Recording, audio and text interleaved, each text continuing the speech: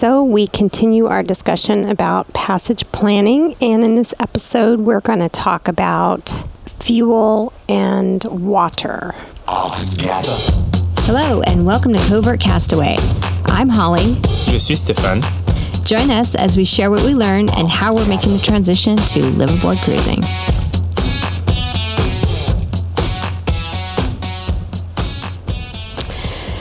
So, if you haven't checked it out yet, check out our Leg 1 daily videos that we did in our passage from Le Grand Mot, France to the Canary Islands.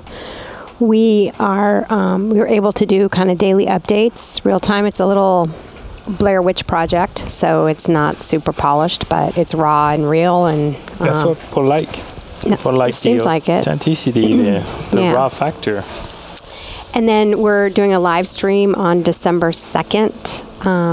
Actually, we probably, by the time we post this, that will have passed. But you can check the recording. You can check the recording from our live stream. Because we'll do another live recording. Live stream. Yeah. Before we leave the Canaries. So if you subscribe, you'll get notifications for those live streams when we schedule them. And since I'm just revealing everything. Yeah. What are you going to say?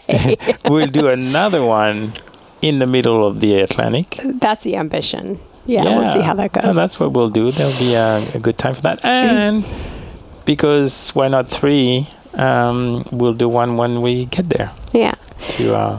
So check that out. But check YouTube. Subscribe. What we wanted to kind of go into detail about was more of what we're going through real time to prepare for our transatlantic passage. And so one of the topics to discuss, and one that everybody wants to talk about, is provisioning. And you know, there's different philosophies on how much you fill up your tanks, your fuel tanks and your water tanks. And Stefan has some strong opinions about that. How many crew members? Everything that adds weight. Yeah. So those are the couple things we're going to talk about today. Why don't we start with fuel? Oh, start with fuel. Yeah. Well, it's a sailboat. There you have it. So some people think the more fuel, the better. And the philosophy is the only time you have too much fuel is when your boat is on fire. Yeah, and I find these very funny. Yeah, it's very funny. I like it. And you see people who have sailboats with full tanks and then a line of 10 to 12 jerry can. Oh yeah. Full of fuel. So that is certainly one way to do it. I think we have a little bit of a different philosophy, which Stefan, maybe you can talk about. Well, I mean, it's a spectrum, yeah. Mm-hmm. And you can plan for the worst. So let's say in our case, we're going to have a 2,700 nautical mile passage from the Canaries all the way to the Caribbean. So one way to think of it, and disregarding a little bit the wind, the waves, but 1,300 nautical miles away, you're halfway point, and you want fuel to basically, if you're like 1,000 nautical miles away from when you left, you're like, okay, I won't be able to finish, but I can motor back 1,000 nautical miles. If something happens, like you lose a rig or something, is that? I'm talking worst case, like the end of the spectrum. I mean, granted, you might be against the wind, against the waves and stuff, but you can also get some traffic and get refuel, get assistance from other boats. So that's kind of one philosophy, and you want to be self-sufficient. You want to plan for the worst case scenario. You have a slow boat, a heavy boat. You need wind to move, and otherwise you can bob around. Or you want to guarantee, like if you have a heavy boat, you want to guarantee that you can motor your way out of a bad situation if a storm were to form, right?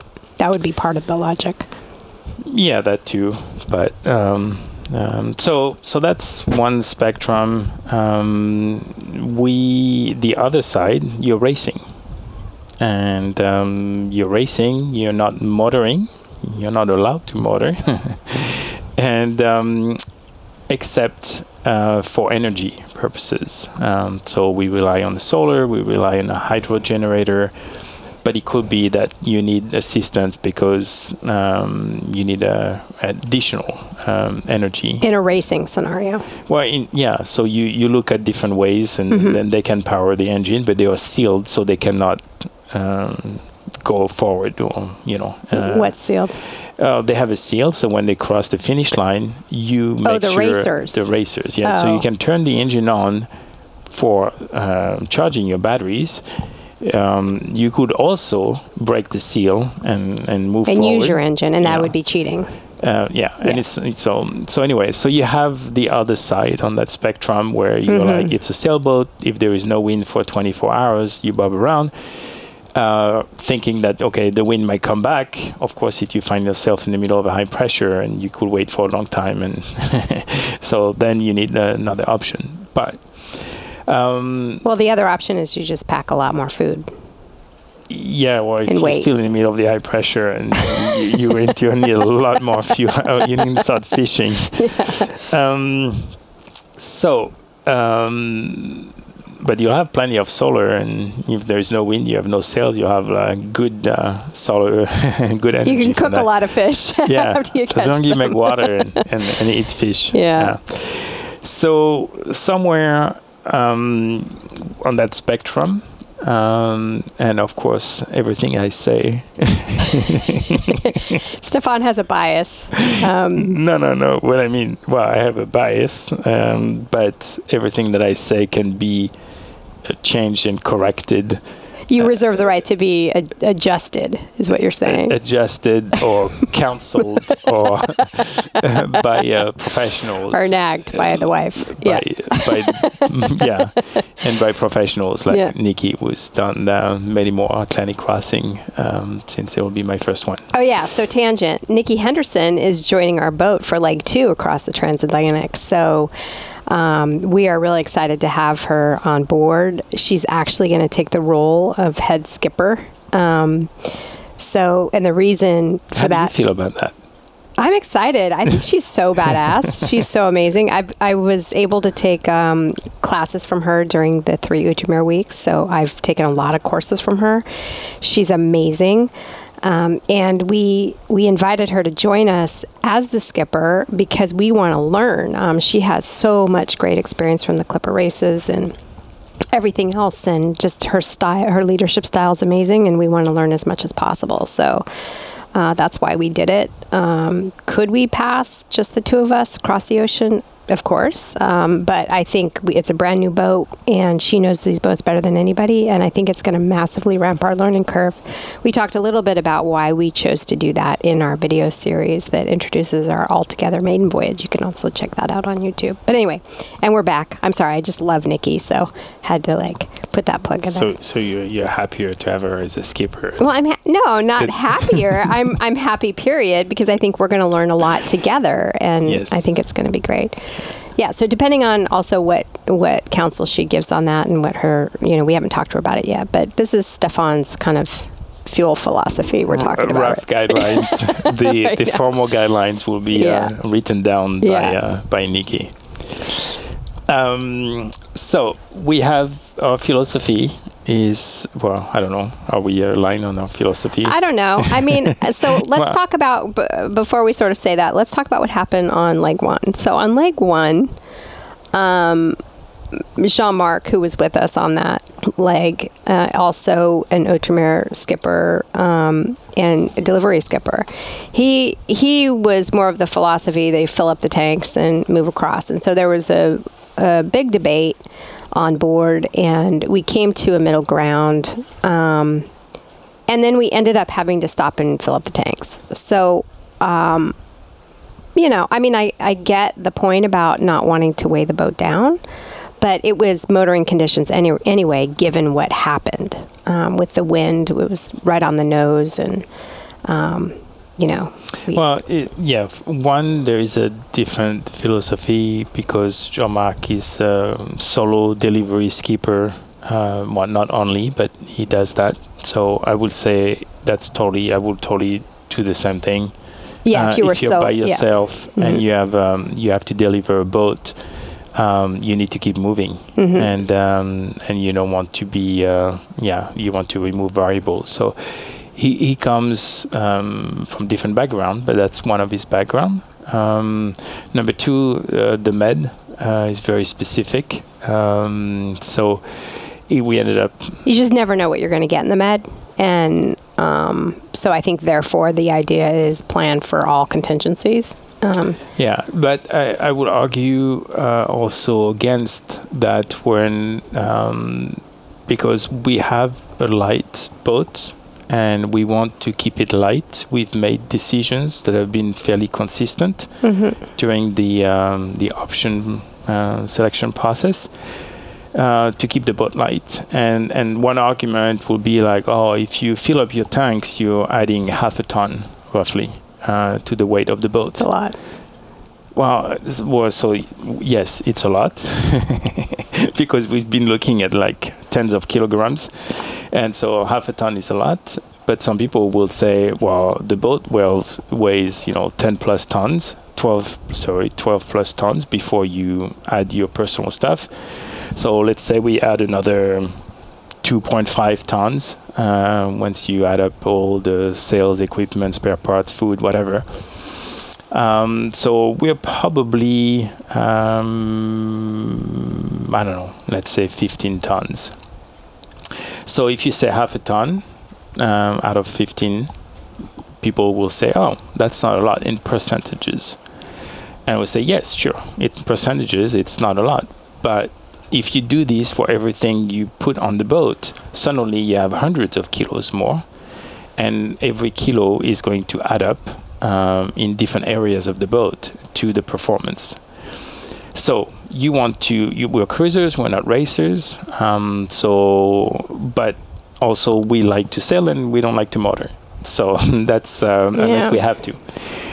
So that's kind of, to keep in perspective the percentages. They're very misleading to me. And what are we talking about here? Like, let's say we filled up the tanks versus half full tanks.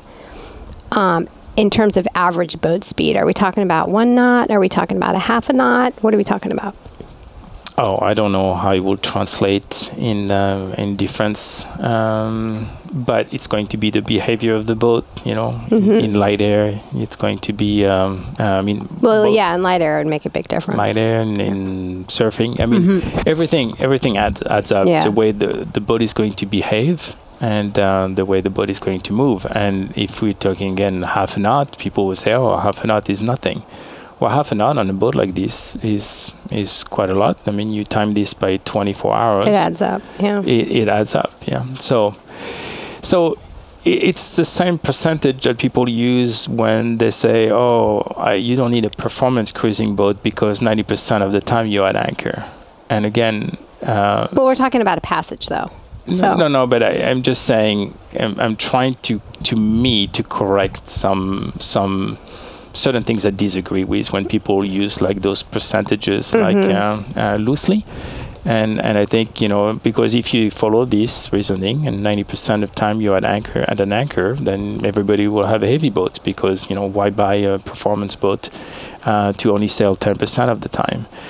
What I think people don't realize is it's 10, 15, 20% of the time, it's a lot of water. It's a lot of water, guys. Like even doing a full 12-hour day, you're like, wow, this is it's a long day, right? And then you want, so the behavior of the boat is you want to account, those are like an anchor, those are the easy days, most of the time.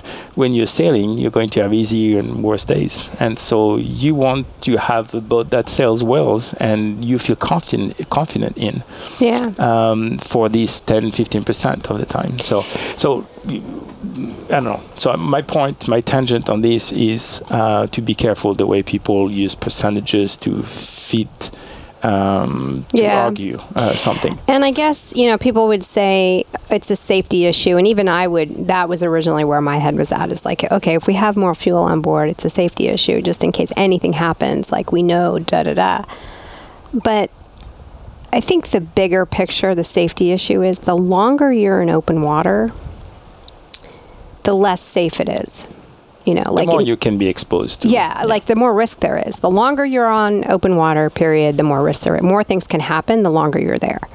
So, and certainly just from a want to get somewhere standpoint, you know, I would rather be at a beautiful anchorage, you know, a couple days earlier or a few days earlier or a few hours earlier than be on open water in conditions. Oh yeah, of course. Well, if you're champagne sailing, sure, but you know, I'm just saying, you know, like. Well, you're in trade winds. You're like. Okay. Well, anyway, our idea of fun is a little bit different. But the point is that you know, these boats too. They just if they're, you know, set up properly, and if they have, you know, they can perform at what they need to perform at. You know, you're going to be sailing a lot quicker than you're motoring.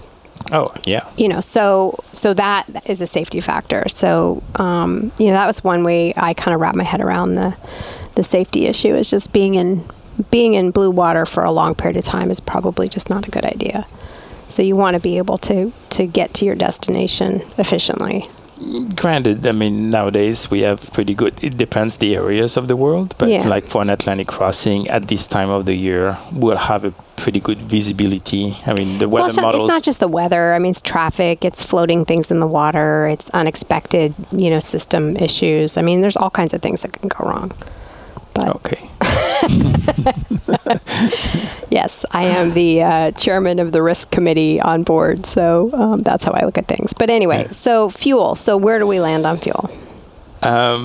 So obviously... Pre-Nikki conversation. Pre-Nikki conversation to be revisited when mid-December, when she lands on the boat. Yeah. So the idea would be, so here we go, some other piece of data for Outremer. That's from Mathieu at Outremer. Oh, from Outremer, you mean? From Outremer. Oh, not guidelines, just recommendations, not an official ideas, I would call them, yeah. So for Outremer type boats. So for an Atlantic crossing, 60 liters of diesel would be more of a racing configuration. 100 liters. 60 liters. So what percentage of tanks is that? Our tanks total of 575 liters of diesel. Total? Yeah, so 60 will be 10%. 10%? Yeah. Well, you don't need the diesel to move. Okay, well, we're not racing either. No, but the idea is you're sailing, and then if you need extra energy, you can burn these 60 liters of fuel. And if you need, when you leave the dock and you get to the other place, to the anchor, you can use your own. So motoring and basically as a backup, because you don't have a generator, you're using your engines too. If needed. You need to. Yeah, those are the three. Leave the dock, get to anchor, and then in between, for regenerate energy. Yeah. 100 liters would be the consensus. So now we're talking about 15% roughly, and I'm trying to remember 100 and is numbers 60, 100. I think 150 was like. Well, 100 liters isn't half 50%, is it? If you said we have. How many did you say we had capacity? 575. So 100 liters isn't 50%. 15, I said. Oh, 15, sorry.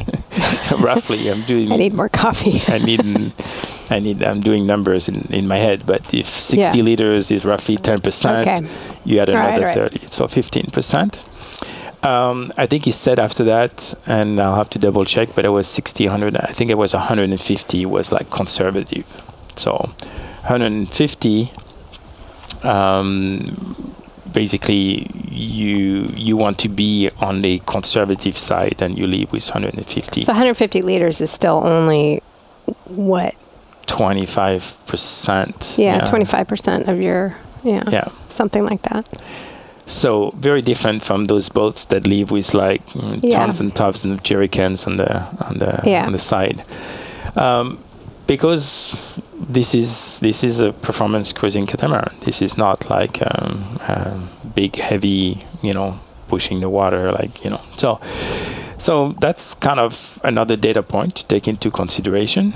I think I would be okay with like 20 as a guideline for me, like if without having further conversations on why more is better, but looking at the weather that we're expecting at this time of the year, then you have a pretty good idea of how much wind and you're going to get.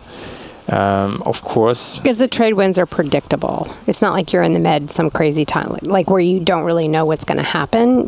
It's established, right? It should be established. Right now, we see that it's not yet. There's some low pressures that are pushing and moving around the high pressure system. And so people who left maybe a week ago, like from the Gran Canaria, typically you curve like southwest and then going west into the trade winds. They had to sail pretty much all the way to Cape Verde, all the arc that left because of these low pressure systems in the middle of the route.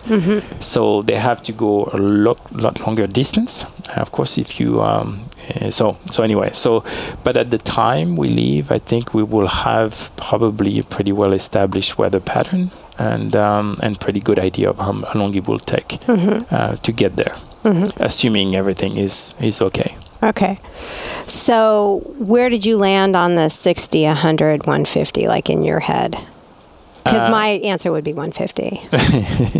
Well, that's pretty good. 150 is 25. Or is that your negotiating style? Like it's actually half? And I'm using Matthew's numbers to... That's so funny. No. Yeah, I think it's good. I mean, that's 25%. After that, I mean, it doesn't make much of a difference. We're talking about 25, 20%. But I don't know. We'll have to see with Nikki what she says. She might have a very different point of view, but I think she'll be more aligned with something like Matthew. So let's talk about water. So do the same rules apply with water? And we have one water maker. We have some spare parts, bits and pieces, but we don't have a full unit. We don't have a second unit. No. No backup. No backup. We have wait. two tanks. Yes. Do you know what the capacity of those are? Roughly? I'll have to double check. It's okay. Yeah. So, does the same rules apply for the water? Because I think generally what happens on these boats is people make water as they use it. They don't fill it up and then use it all and then fill it up again. It's sort of like we make water a little bit every day. Yeah, I mean, again, the same people who are going to put jerry cans of diesel based on their philosophy or their boats are probably going to fill up their water tanks every day. And so this way you always, at the end of your day or beginning of your day, whatever, you always have full water. In a full situation. And if something happens, then you start with full water and you start managing your water. So that's, again, the end of the spectrum. The other one is, again, racing, where it's required you have so many liters per day per person on board.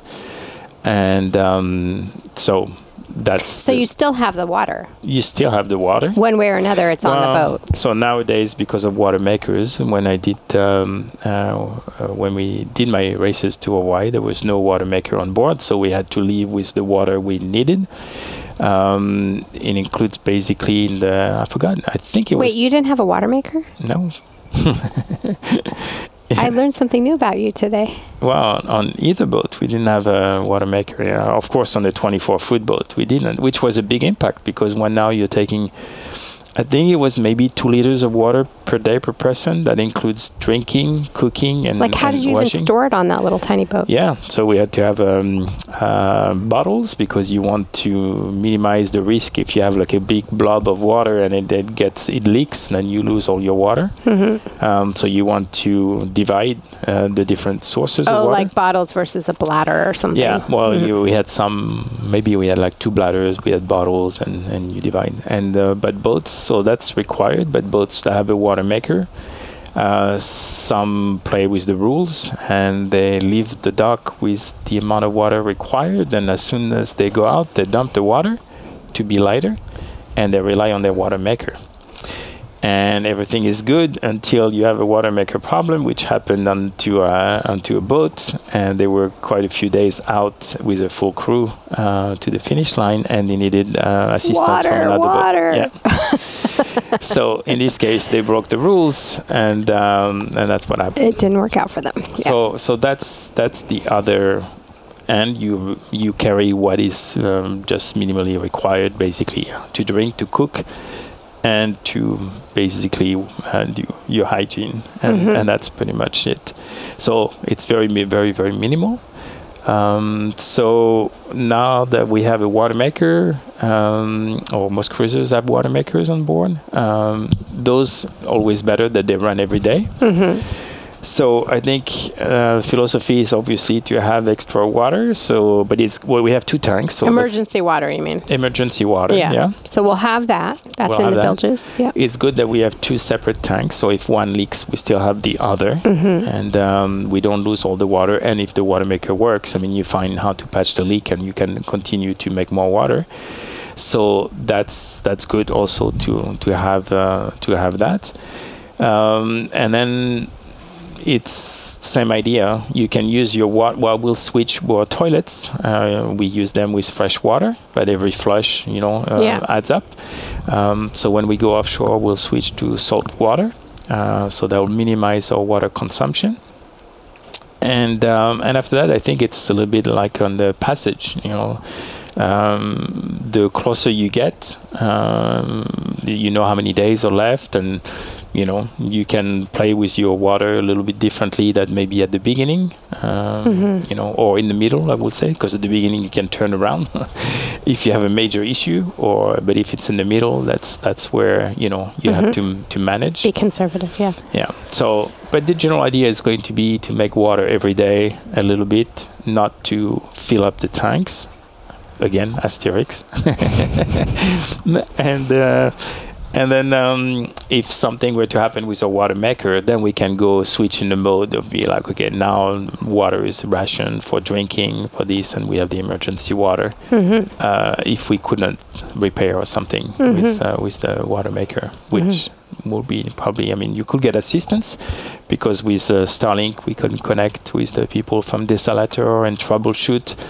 And manually, there is some electronics that's being used, but you can also use it in a very manual mode.